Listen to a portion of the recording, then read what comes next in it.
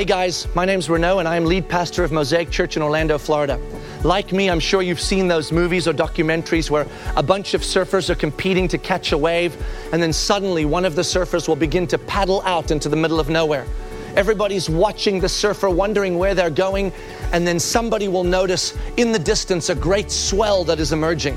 Only that surfer saw it, and we wait with anticipation to see what will happen. The swell turns into the biggest wave on planet Earth. The surfer surfs it beautifully, and we all cheer at the end. In the last few years, I've had the extraordinary privilege of traveling to Latin America on multiple occasions to serve the A29 church there with Jay in South America and Francisco in Central America. While I've spent my time there, I have noticed that the gospel-centric church is just starting to come awake like a great swell that is emerging. And Latin America as a continent is ripe for revival. When you see a continent ripe for revival and an emerging of a gospel-centric church movement, you get the chills because you recognize that God is up to something to bring about a great movement of the gospel in Latin America. For that reason, we have begun to divert resources from Mosaic to be able to serve the church in Latin America. But we've not just done that because we're convinced that a revival is coming to that continent. We've done it because while I've been there, I've also recognized that this church that is coming awake is a sleeping giant. A giant that is going to move globally into a movement that is going to serve the global church and become the next great church planting and missions movement. I may be wrong, but I see a swell coming, and if I'm right, it is going to be one of the greatest movements of our generation.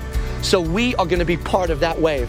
I'm paddling out, be it to the middle of nowhere, to be able to be part of catching the greatest wave I'm currently seeing on the horizon. And I want to encourage you to prayerfully consider serving A29 in Latin America, as they are part of the foundational work that is going to help the gospel-centric church come alive, spark revival, and change the world. Excited to be partnering with you guys.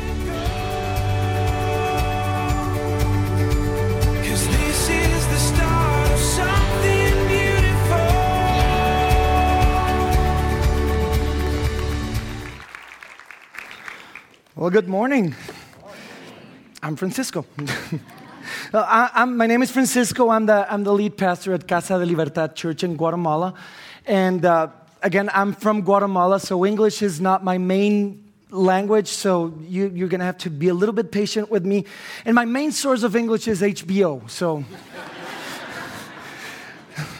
So if anything comes out that it shouldn't, just pray for me. Okay. So I'm also the network director for Acts 29 in Latin America. And just let me tell you a little bit about how I met your pastors. I met both Phil and Renaud last year in Rio, in Brazil, while we were doing some assessments for potential church planters down in Rio. And while I got the chance to meet them, I got just the chance to share and to just get to see a little bit about their heart and their passion, and if you've talked to Renaud, their passion again, and just like he said, the desire to support new gospel-centered movements that are starting to emerge, and he actually said, I take pride in just noticing what nobody's yet seen, and wanting to be a part of that story since the beginning. So humble as I am, I said, look at me, but we're young, we're starting, we're in Latin America, nobody's yet seen much of us. So to my surprise, he did. And for the last about year and a half, Phil's been down there a couple of times, Renaud's been there, Javier, the Latin pastor for Mosaic, has been there.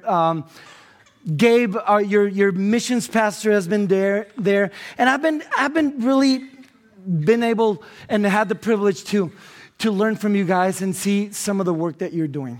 Some of the work that you're doing as a missional church, some of the work that you're doing with orphans and through Latin America. And when you see that, I think you got to ask yourself, and you should, why are we doing all of this? I mean, why are we going and sending part of our resources to an orphanage in Guatemala that most of you will probably never be there, if we're honest? Why are we pushing our people to be missional and to adopt and to? I mean, we could probably live comfortably and have no problems, most of you, for the rest of your lives. So why go through all that trouble? And hopefully, I'm going to try to answer that question for you guys today. I'm going to try to show why you guys are doing this and hopefully move some of you guys to do and to be a part of it and to do some of that yourselves. So to do that, I'm going to take you to a story in the Bible in the Old Testament. It's a story probably most of you have never heard of or read, but it's an amazing story, and I think that story just shows that. I mean, we'll get to see very unlikely heroes. We'll get to see them save the day, and we'll get to see them be moved to mission. And hopefully, in seeing them be moved to mission, we'll get to answer the question, why are we doing this? So if you have your Bibles, just go ahead and grab them. We're going to be in 2 Kings chapter 6. And again, through this story, I just think we're going to be able to get a glimpse of just the greatness and the goodness and the saving power of God. And once we see that, my hope for today is that once we see that, the Holy Spirit will stir in our hearts and will move us through that understanding to make an impact, not just here in Orlando, but in the city, in the whole city, in the nations. And it'll be a long-lasting impact. And hopefully God will make whatever effort we can do just go above and beyond whatever we could ask Him to do. So 2 Kings chapter 6, verse 24, it starts like this. Afterward, Ben-Hadad, king of Syria, mustered his entire army and went up and besieged Samaria.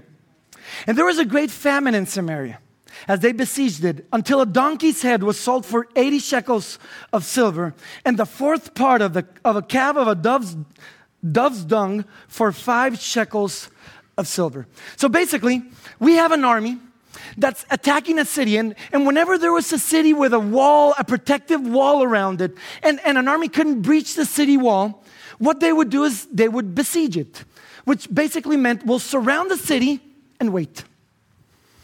So they're surrounding the city and waiting. And the same wall that serves to protect the city from an invading army also serves to isolate the city.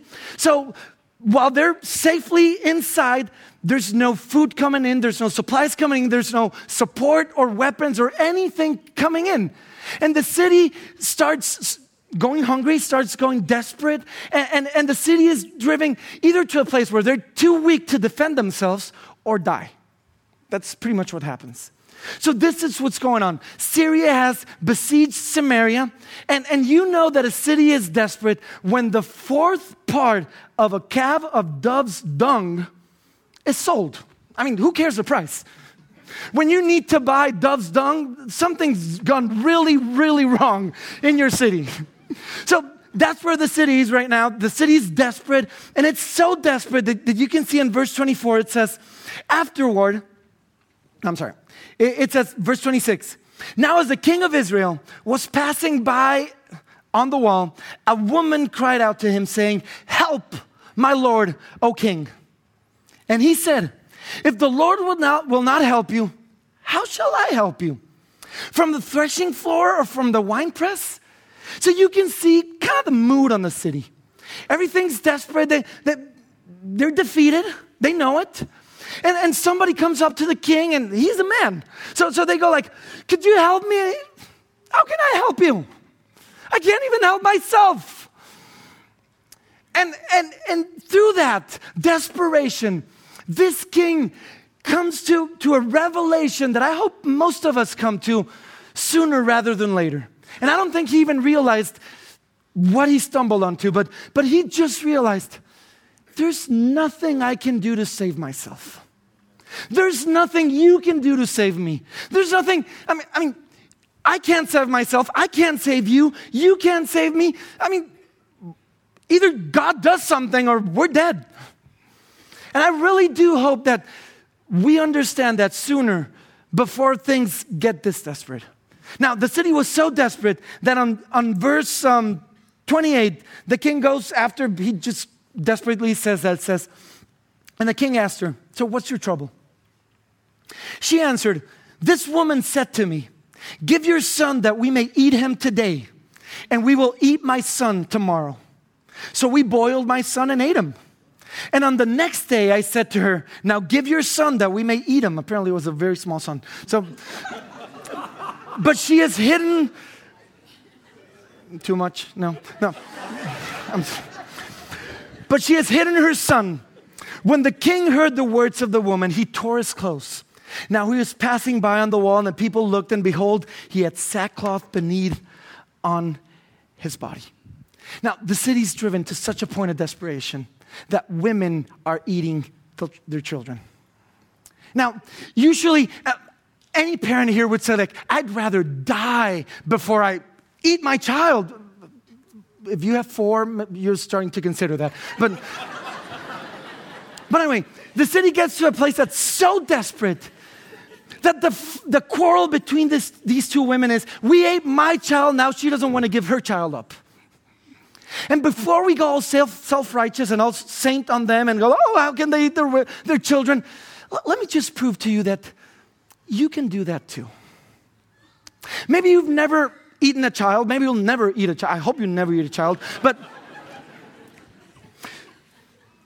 when things get really desperate, you're going to find yourselves willing to cross some lines that you thought you would never cross. You're going to find yourself having crossed some lines that you criticized and judged others for having crossed. When things get really, really desperate, maybe you started lying. It wasn't huge lies. You just started exaggerating truths. Or maybe you started minimizing situations, and your wife has no clue just how bad the things are because you're just minimizing things. And if she only knew, and you never thought you would lie to her, you never thought you would have to hide things from her, but things are so bad that you want to protect her. That's what you tell yourself. Maybe you stole, from the office supply room, and they're not going to miss it, and you're really not hurting anyone, but, school starts tomorrow. And your kids need some of the supplies, and it just seemed like harmless. Maybe you started drinking. And it wasn't very, very much, but that was never an issue for you. And things just got so bad that you needed to take the edge off, and you needed to relax, and it's starting to get a little bit out of hand, and you never thought you would have to face a drinking problem, but sometimes you're starting to think that you might have one. Maybe things got so bad in your marriage that you cheated on your husband or wife, and you never thought you were going to do that, and you always thought that, that could never happen to us. But things are so bad that you suddenly felt justified. I mean, she doesn't pay attention. He ignores me all the time. If he would only, and suddenly you're right there where you're considering cheating, or you've already crossed that line. This is what a desperate situation does to us. It just really reveals how wicked our hearts really are. So yeah, you probably never eat a child, but you're definitely going to cross some lines when things get really bad. Because our hearts are a lot more depraved and a lot more wicked than we would have expected. So the king sees this, tears his clothes, he's walking through the city half naked, and everybody goes like, okay, things are bad. The king is walking half naked. So verse 31, we continue the story, and it says, and he said, may God do so to me and more also, if the head of Elisha, the son of Shaphat, remains on his shoulders today. Now pause for a minute. So things are really bad. The city's desperate, and the king goes like, you know what? I'm going to kill the prophet. Does that sound a little unfair to you? Just imagine, your marriage is going really bad, and you go, you know what? I'm going to kill Renault. I'm going to kill the man of God. And the king acts on it. Verse 32 says, Elisha was sitting in his house, and the elders were sitting with him. Now the king had dispatched a man from his presence. But before the messenger arrived, Elisha said to the elders, do you see how this murderer has sent to take off my head? Now look, when the messenger comes, shut the door and hold the door fast against him. Is it not the sound of his master's feet behind him? And while he was still speaking with them, the messenger came down to him and said, this trouble is from the Lord. Why should I wait for the Lord any longer? Now, I'm going to answer that question in a minute. But let me just get back to what happened. Because the king sees the city desperate and decides to kill the man of God. Why? I mean, that doesn't make any sense, does it? But if you read the whole chapter, and if you start out at the beginning of chapter 6, it'll make a little more sense. Because at the beginning of chapter 6, or a little ways into chapter 6, you see the story where suddenly, these two nations were at war. So the king of Syria, the enemy, would come up with a plan, like say, we're going to attack through the north. And God would reveal to Elisha, tell the king they're coming through the north. So God would go to Elisha and said, protect the north. They would rally the troops and be ready. And when that happened a couple of times, the king of Syria said, I think we have a spy. Someone's definitely telling the other king what we're doing. And one of them, I imagine, raised his hand and said, my king, they have a prophet. So whatever you think, God reveals to him, and they defend themselves. So the other king as he is, goes like, let's kill the prophet. Now we have two kings wanting to kill a prophet. So he musters up an army, goes against the prophet. When they walk to his house, the prophet's servant Jesse panics like, oh, they're going to kill us. And when he says that, I can imagine Elisha like little grin says like, Lord, could you just open up his eyes? And when he prays that, the servant starts seeing, oh, there's angels and chariots of fire and horsemen and because there's more with us than against us. So Elisha prays and says, Lord, could you strike them with blindness? So the entire Syrian army goes blind. And Elisha comes out of his house, says, so I hear you're looking for the prophet. He's not here. I'll take you to him. And I can imagine he kind of grabs the general by his hand. That's just me.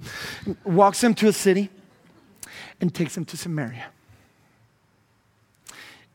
Takes him inside the city, inside the palace courts. And when they're there, and then suddenly their eyes are open, they're in the middle of the enemy city, surrounded by the enemy army, about to be killed. And when they're about to be killed, the king asks the prophet, do I kill them? And the prophet said, no, don't kill him. Actually, feed him. You should feed him and send him home. And this same army, who was just sent home, is now besieging the city and taking the city to a desperate point. So now it makes sense. When the city gets to that point, he goes, I'm going to kill a prophet. Because he told me to do something and I obeyed. I did it to obey God. And look at us now. And I've seen this happen plenty of times in the lives of the people I pastor. I've seen people say, Pastor, I quit my job because my boss was asking me to lie. My boss was asking me to cheat. And I said, I'm first and foremost a Christian. So I quit because I wanted to honor God. And here I am 6 months later and I can't find a job and my family's mad at me because I quit. I've seen people come to me and say, some of our youth, I broke up with a boyfriend. I broke up with a girlfriend because she was not a Christian, because she was pushing me or he was pushing me to do things that I just won't do because I want to honor the Lord. And now word spread through my high school, word spread through my college, and nobody even wants to pay attention to me, and I'm all alone. I've seen people, just believe God for healing and quit their meds and come close to die. I've seen people, decide to rescue their marriage because their marriage is just going through a hard time, and they go to a counselor and they say, you got to confess your sin and got to serve sacrificially, and they confess their sin only to find out that when they confess their sin, their wife goes like, oh, that gives me biblical reasons for divorce. Thank you. Or he suddenly becomes guilty of everything that's wrong in their marriage because he confessed and becomes the unpaid servant of the house. I've seen people just step out into mission, maybe taking in a foster child, maybe taking an adopted child, only to find that it wasn't as romantic as they expected. And now their homes are starting to feel the tension of bringing in a stranger into the house. And now their marriage is starting to feel the tension. Their kids are starting to resent that. And you know what? You might not want to kill Renault. I hope you don't want to kill Renault. But But you might, and I've seen people say this, I'm just done with God. I'm done. I obeyed. I did things that I thought he was asking me to do. And look at us now. I'm done. I want nothing more to do with God. And I've seen this happen a long time. So this is what the king did. He was like, I obey God. Look at us now. So he sends the messenger to kill him. And the messenger says something, also, again, a great revelation that I don't know that he knew that he was having. But he says, this trouble comes from the Lord. Why should I wait for the Lord any longer? Now, let me answer that. Actually, let Jesus answer that. Because Jesus once had a huge crowd. He was preaching a sermon. There were thousands there, a couple thousand people. He was preaching a sermon, and it was one of those sermons that when the sermon ended, he went from a couple of thousand to a couple of dozen. And then Jesus looks at it, goes to his disciples and says, do you guys want to go too? You're welcome to go. And Peter, I love Peter, he just goes like, where would we go? Only you have words of eternal life. So maybe you're going through a desperate situation. I just want to ask, if you're like the king, how can I save you? I can't save myself. You've realized you can't save yourself. You can't save others. Others can't save you. Where are you going to go? Why would I wait on the Lord? You know why? Because those that wait upon the Lord will renew their strength like eagles. Why would you wait upon the Lord? Because those that wait upon the Lord won't be put to shame, according to Psalm 25. Because those that wait upon the Lord, it says that the eye of the Lord is upon them, according to Psalm 33. Because the Lord takes pleasure on those that wait upon the Lord, Psalm 147.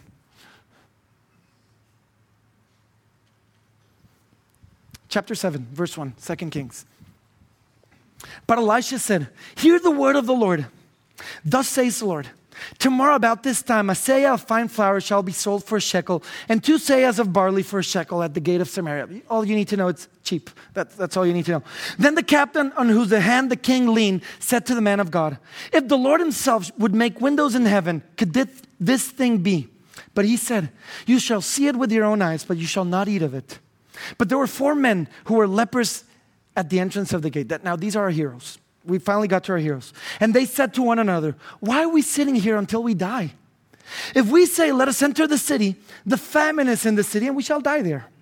If we sit here, we shall die. So now come, let us go over to the camp of the Syrians. If they spare our lives, we shall live. And if they kill us, then we shall but die. Now, these are our 4 heroes. Let me just briefly tell you why they're the least expected heroes. They're the most inadequate heroes that we could ask for. Because lepers in that time were social outcasts. They were considered unclean. They did not know much about the disease, so they had to wear special clothes so that people knew they were lepers. And if a leper would enter this room, he would have to, as soon as he crossed the door, he would have to start shouting, unclean, unclean, so that everybody would move. So they're outside the city just hanging out, and they go like, yeah, we're going to die here, we're going to die in there. Let's just go to the enemy's camp. Maybe they'll have mercy on us. And let me just kind of spare you some details. They saved the day. They're the heroes of the story. But one of the things that I love so much is just that we're going to see God saved them through the most bizarre circumstances, the most unlikely heroes. And this is just so much like the gospel. Because when you think of the gospel, who would have thought 4 lepers were going to save a city? But when you think of the gospel, who would have thought that God would send his son? Can you just imagine that conversation? Even if you thought of it. Can you just imagine a prophet going to God, say Isaiah, Lord, I have an idea. Could you just bear with me? We're sinners. This is my plan. Could you send your son to die? Can you imagine that conversation? So let's just finish the story. It says, so they arose at twilight to go to the camp of the Syrians. But when they came to the edge of the camp of the Syrians, behold, there was no one there. For the Lord had made the army of the Syrians hear the sound of chariots and of horses, the sound of a great army, so that they said to one another, behold, the king of Israel has hired against us the kings of the Hittites and the kings of Egypt to come against us. So basically, they go out, and during the night, God played a heavenly soundtrack that sounded like Rocky Balboa or something, and everybody just ran away. So they fled away at twilight, verse 7, and abandoned their tents, their houses, and their donkeys, leaving the camp as it was, and fled for their lives. And when these lepers came to the edge of the camp, they went into a tent and ate and drank. They were hungry. And they carried off silver and gold and clothing and went and hid them. Then they came back and entered another tent and carried off things from it and went and hid them. So these men walk out, enter a camp that's completely empty. They go and first thing they do, they eat. They're hungry. People are eating their children. So they eat, they drink, they find gold, they find silver, they find clothes. They go and they hide them. They go into another tent, they eat again. And you know, they just stumbled into God's saving power and God's great mercy. And they were destined to die, and suddenly they have more than they could ever hope for. And there they are. You know, this is you and me when we come to the gospel. Isn't it? I mean, we had no hope of saving ourselves from our sin. And suddenly we come and we find tents and we eat and we dine and we taste of God's goodness. And suddenly, theologically speaking, we discover things like we're sons of God. Suddenly we start discovering things like, I'm the temple of the Holy Spirit. We as a church are God's body, are God's fullness in the earth. We're made heirs of God, fellow heirs with Christ. We're given all spiritual blessing in the heavenly place. Hey, we're more than conquerors. We could spend months talking about this. But in a very practical way, a lot of you, maybe when you came to the gospel, maybe your life had no real purpose. I mean, you're just kind of going through the motions. And suddenly you came to the gospel and wow, now your life means something. Maybe some came sick and have been healed. Maybe some marriages were devastated. And in Christ, you found restoration first because you were able to understand your own sin and now forgive your spouse. Maybe some of us found joy. Maybe you're that guy, the ear-like guy that never smiles, is always down, and suddenly now you have joy. You have hope for the future. So maybe you found freedom from addiction. Maybe you found freedom from destructive habits. Maybe you grew up Christian and knew enough of the Bible to know that you're a sinner. And that was just crushing you. And suddenly you finally found freedom from that guilt and that condemnation, and you feel honestly forgiven. You now realize you're part of something greater than yourselves, and your priorities just changed. Again, we could go months talking about this. But this is what happens to the lepers, and this is what happens to you and me when we encounter God's mercy. And I just love the next verse, and this is going to be my last verse. The next verse says, then they said to one another, we're not doing right. This day, and I love that the Old Testament uses this next phrase because it says, this day is a day of good news. You do know that's what the gospel means, right? Gospel means good news. So they basically say, this day is a day of gospel. This day is a day of good news. And if we're silent and wait until the morning light, punishment will overtake us. Now, therefore, come. Let us go and tell the king's household. So they've received all of this. They've eaten, they've drank. They're safe. They're saved.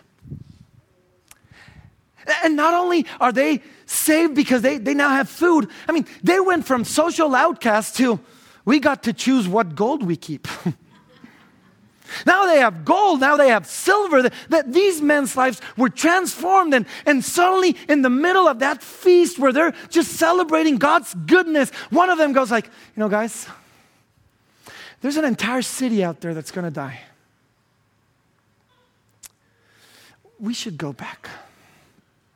We should just tell them. You know, this is a day, and again, I love this, of good news.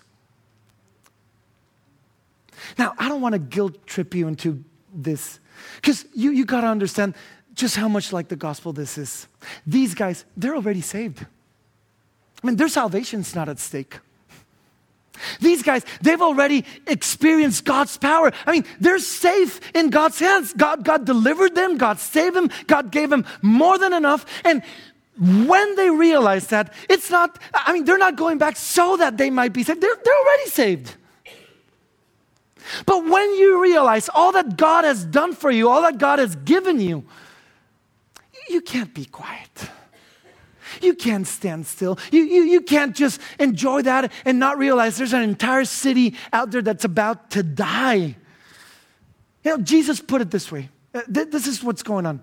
Jesus put it this way, Matthew chapter 10, verse 8. It just says like this, you know, heal the sick, raise the dead, cleanse the leopard, cast out demons. You have received without paying, now give without pay. Now, before we go all theological, like, you know, can we still do that? Can we still raise the dead and heal? It's not that complicated. Jesus is just saying, whatever I've done for you, now let that be the driving force so that you can go and do the same thing for others. Whatever I've done for you, now make sure that wherever you are, whether at work, whether with your family, whether you're with your spouse or with your children or your friends, just live a life that shows just how beautiful the gospel is so that they can experience the same thing that you experienced. That's what Jesus is saying. That's why this church is doing what it's doing. That's why you're serving the poor. That's why you're serving the orphans. That's why you're going to Guatemala and Brazil and Latin America. That's why you're doing it. Because when you've experienced God's restoration, you restore. When you've experienced God's healing, you go and bring that healing to others. When you've experienced God's purpose, you go and find those that have no purpose and try to lead them into a purpose-driven life. I did not think that through. When you've received wealth, now you share some of that wealth. And these guys, I mean, they've received God's mercy and now look back and say, you know what, God, I do this. And they realize something even greater. And they say, if we don't tell them, they will die. And maybe, part of that blood will fall on our heads. Now, the story ends in an incredible way.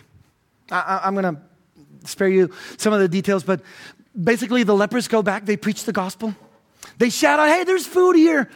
First, it's taken with a little bit of unbelief and skepticism, but then one goes out, comes back like, it's true. So everybody goes out, and the city is so happy that when the next day, everything's cheap because there's an abundance of stuff. And when the prince who said that was not possible, goes out to check it out, a crowd just runs him over and kills him. So he was able to see it with his own eyes and not taste it. And God's word is full. It's an amazing story. You should read your Bibles. It's really good. Now, you might say, I'm not sure I signed up for this. But this was Jesus' agenda always. I mean, from day one, you see Jesus calling his disciples like, follow me, and I'll make you fishers of men. All we heard was, follow me and I'll restore your marriage. Follow me and I'll give you this or that and I'll sell. And me too. But since day one, that was Jesus' call. Follow me. I'll make you fishers of men. I'll make your life impact more than you would imagine. So let me end with this. Maybe you're here and you're like the women in the city. You're desperate. I mean, you have no idea what's going to happen. You realize you can't save yourself. You're in a desperate situation. And maybe God brought me all the way from Guatemala just to tell you, could you hold on a little longer? Could you wait on the Lord? Because this room is full of people who can testify, God will come through. God will not abandon you. I have no idea when or how, but I know God will come through. Maybe some of you guys, are all Mosaic. You're as committed as can be. You're serving. You're doing missions. You're living life intentionally. You're trying to demonstrate the beauty of the gospel. You're all in. And I did come all the way from Guatemala just to say thank you. I mean, you have no idea how far the impact of your generosity and your time and your mission-mindedness, even your podcast, can go. So thank you. I'm the director for Latin America, so on behalf of Latin America, thank you. But maybe, and if this church is a little bit like mine, I'm sure there's a lot of you out there. Maybe you're the lepers. You've discovered God's goodness. You've tasted His riches. You've tasted His favor. You've drank of His mercy, and you've been going from tent to tent, from church to church, from Bible study to Bible study, and you're just taking it all in. And maybe I'm here just to say, today is a day of good news. And you've tasted all this, and there's a city out there that's going to die if you don't speak up. And there's a world out there that's going to die if you don't speak up.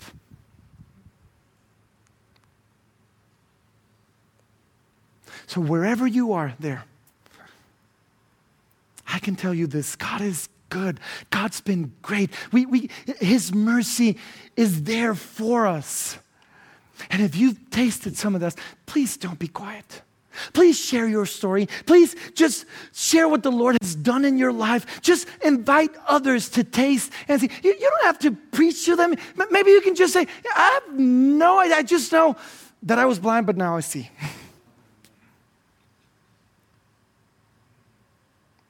And let's just do something. Because you cannot taste the gospel and not do anything. Let's pray.